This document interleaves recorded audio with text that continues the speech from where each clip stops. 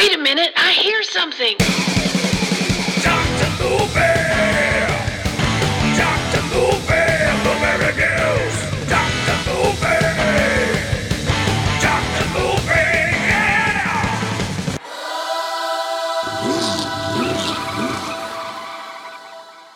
Hey, what's going on, my people? Welcome back to the show behind the steering wheel. Dr. Movie. Yeah. Hey, got another one for you. You know, if you listen to the show any at all, or if you know me personally, you know that the late 70s is kind of my sweet spot when it comes to movies. And we're going to talk about one from that time period that I've always been infatuated with. It's one of those that I always wanted to see as a kid because the trailer would come on and I was always blown away by what I seen. Not many people talk about this one. It's your typical ghost story, haunted house setup.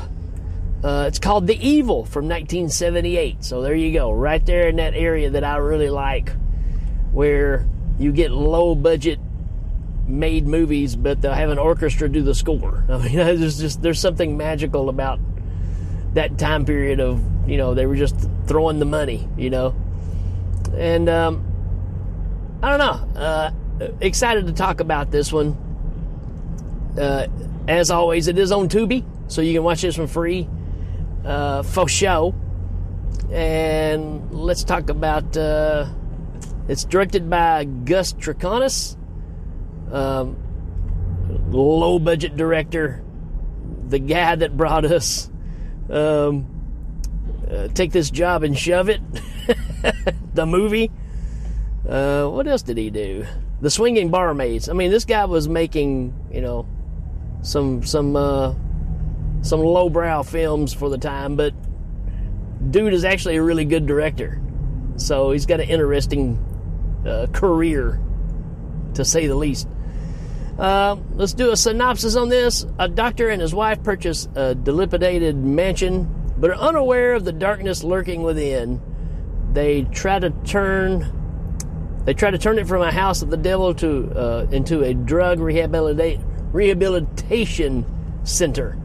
So yeah, a doctor is wanting to buy it, bring his patients there, kind of make it a little resort, and you know, do some good for these people that are having, you know, troubles in their life. Pretty good setup. 5.6 out of 10.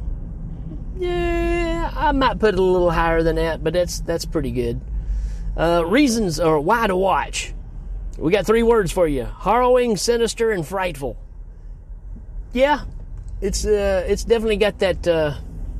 It's got that weird 70s thing that I like, where it's not necessarily scary in a horror sense, but it's scary in a, I don't want to say brutality.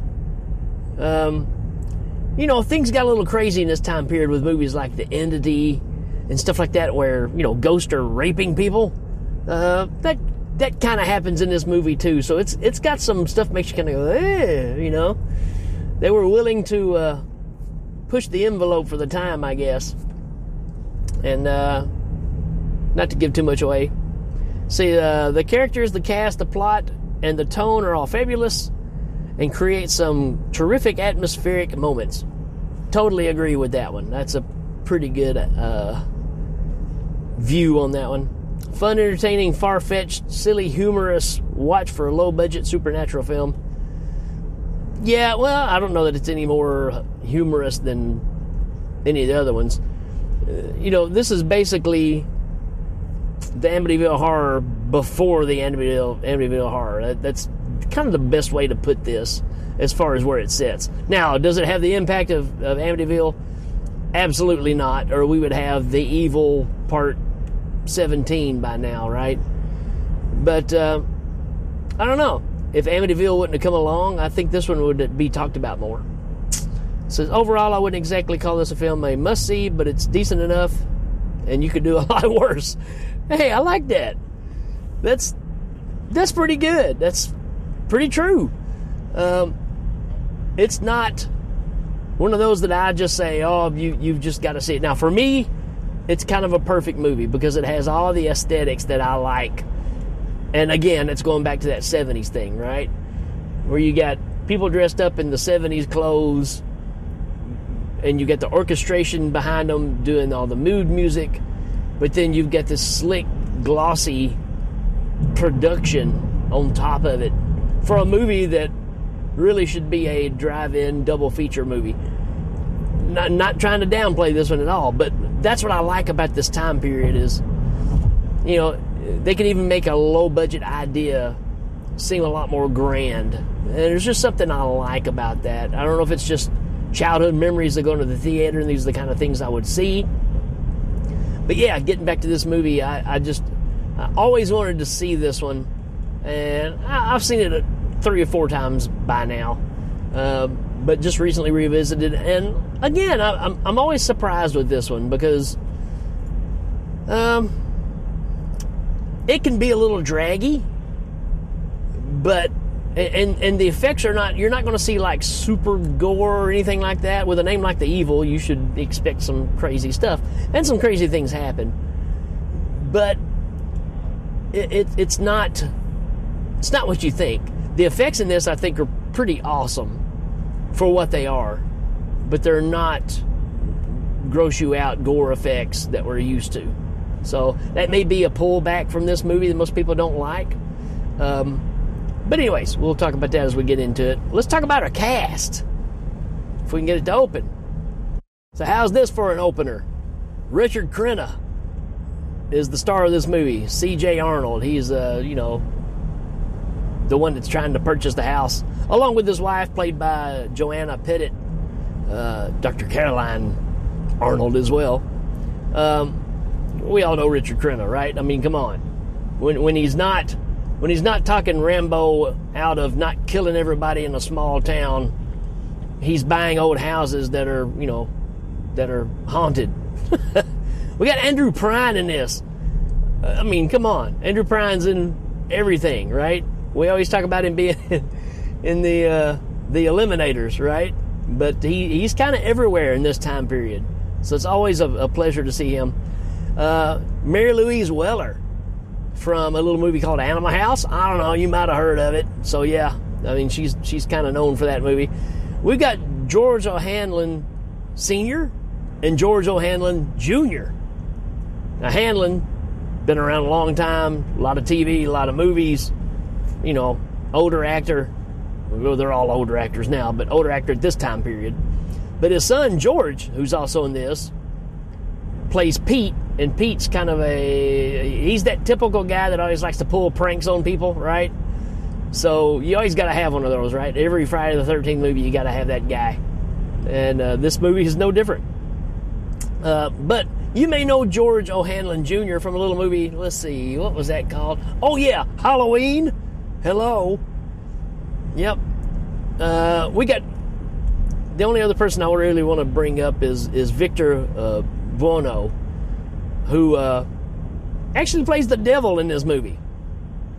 It's funny, when I think of him, I think of Batman, the TV series, because he played the Pharaoh on the Batman series. And I don't know why, but it always just stands out to me. But the guy's been in everything. Very distinct figures. I mean, you can't mistake this guy for anybody else. Tons of stuff. He's been in tons of movies, TV shows. And that's pretty much the only people really worth talking about. I'm sure I'm going to miss some other ones, but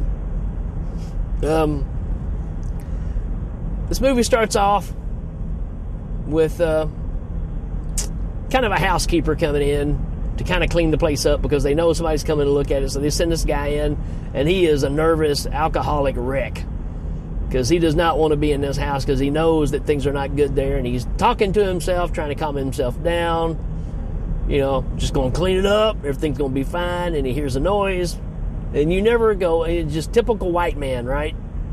He hears a noise and go find it. Who is it? What is that? That kind of stuff. And he hears a noise and goes down to the furnace, and when he opens up the furnace door, it catches the dude on fire, even though there's no fire in there, but it all of a sudden just bursts into flames, catches the dude on fire, and he's just roasting, right?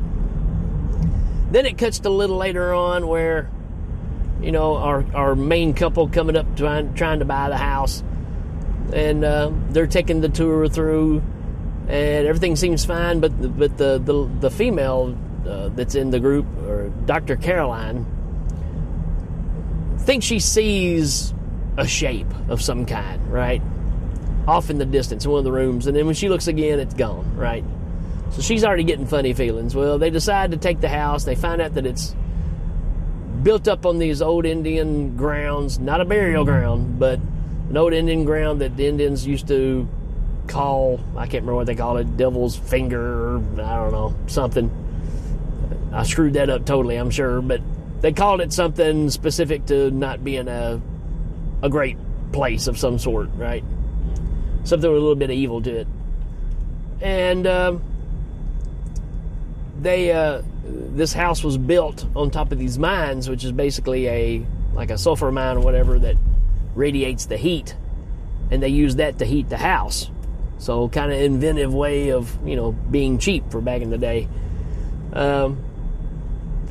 That's not really that important. I don't know why they threw all that information in there. Don't really know. But they buy the house, and then it shows all of their friends that are coming, and he's getting a bunch of friends to come over, and they're going to do a big house cleaning party, moving in, furniture, all that good stuff. You got to call your friends to help you move in. And this is an ensemble of about 5 people. And when they all get there, like I said, our main lady, Dr. Carolyn, she starts seeing things again in the house. There's these busts that are over the fireplace of these heads, and she looks, and one of them turns and looks at her, which is a great effect. It looks really good. And they're made out of wood, I believe. And then later on they go and look, and it's not, it's exactly like the other one was. So you keep passing it off that it's something in her mind. And you can imagine as this goes on, there's an evil in the house. They find a diary of a guy that was living there, and he was talking about the evil in the house, and not a lot of information. It's more like a riddle more than anything else. And come to find out, down in the basement, there's a door that's locked shut. It looks very much like an Evil Dead door, except it's in a dirt floor. So you expect it to pop open and Henrietta come out, but she doesn't. But someone's in my fruit cellar. That would have took this movie up a notch, I believe. But there's this cross that's been made. It's been forged. And again, our main character keeps seeing these visions. And this kind of ghostly figure will stand in front of her and point at things like the fireplace. The fireplace will light up. But he points at the fire, and she starts having the visions of that cross being forged there in the house. And it's on a long staff, and come to find out this thing is basically the key or the lock, I guess you'd say, that's supposed to keep this door closed to keep the evil from coming out. Well, Richard Crenna's messing around down there one day and wants to find out what's down there without listening to his wife, because he doesn't believe in all this hokey-pokey stuff. He doesn't believe in God or the devil or any of that stuff. And he's prying on that door, and he can't open it. And he gets called away to something else, and when he does, the door just pops open by itself. Again, very Evil Dead ideas. I wonder if they took some ideas from this movie. And it unleashes the evil. And the evil is now going around and terrorizing all the people that are there. Except Richard Crenna. He misses it every time, no matter what's going on. And he never gets, rattled over any of this stuff. He just kind of keeps his cool. It's like, well, we found a dead body in the dead waiter, or the dumb waiter. I guess it's the dead waiter, too, now. No big deal. And it happens to be they finally found the guy that, was cleaning up the house earlier. And I would imagine, being that he was in there for, I don't know, I'm going to assume this is a week down the road or so. I imagine you would know something was in there, because just the smell, I'm just saying. But anyways, body falls out. We get a girl that's got a German Shepherd, and the German Shepherd's freaking out in the house and attacks the owner, and she's like, this dog's never done this before. Kaiser's never attacked me. Something weird's going on. And from that point on, all the windows and everything have bars and stuff on it, but all of a sudden, all the windows and doors just shut themselves, right? And all these effects, again, you got to remember, this is all practical effects. And all this stuff in the house moving on its own is really well done. I know that doesn't seem like much of a feat but when you watch this and you figure out how did they get, windows to close themselves, these blinds to shut and all this stuff. I mean, I know there's ways to do it, but on these old houses like this, I mean, it had to be a task to do these things. And it looks really, really good. But yeah, apparently our evil in the house really likes using electricity because it fries a few people. It likes to burn people up. At one point, Richard Crenna is thinking about, throwing a cable out of one of the windows to climb down on the outside of the house and try to go get help because everybody's locked inside. And one lady's already been, not raped, but all of her clothes have been pulled off and just getting smacked in the face by something that's not there, which is, again, well done. The pulling of the bodies across the floor and stuff, like when they're getting hit, it just really looks good, folks. So, I don't know. That stuff really impresses me. Where it's lacking is, like I said, you got a pretty small cast, and there's a lot of build-up. And, I don't know.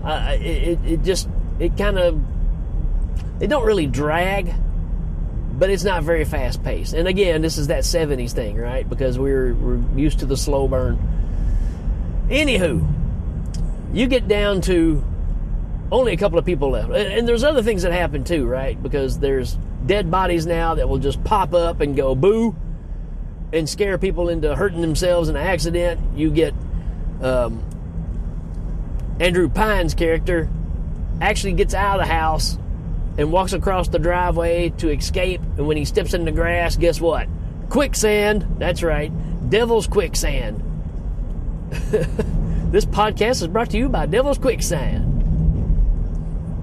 You'll go down fast. I don't know, just making up something. But so I mean, there's all these things, right? So again, nothing extraordinarily, different about the kills. They're just really well done, and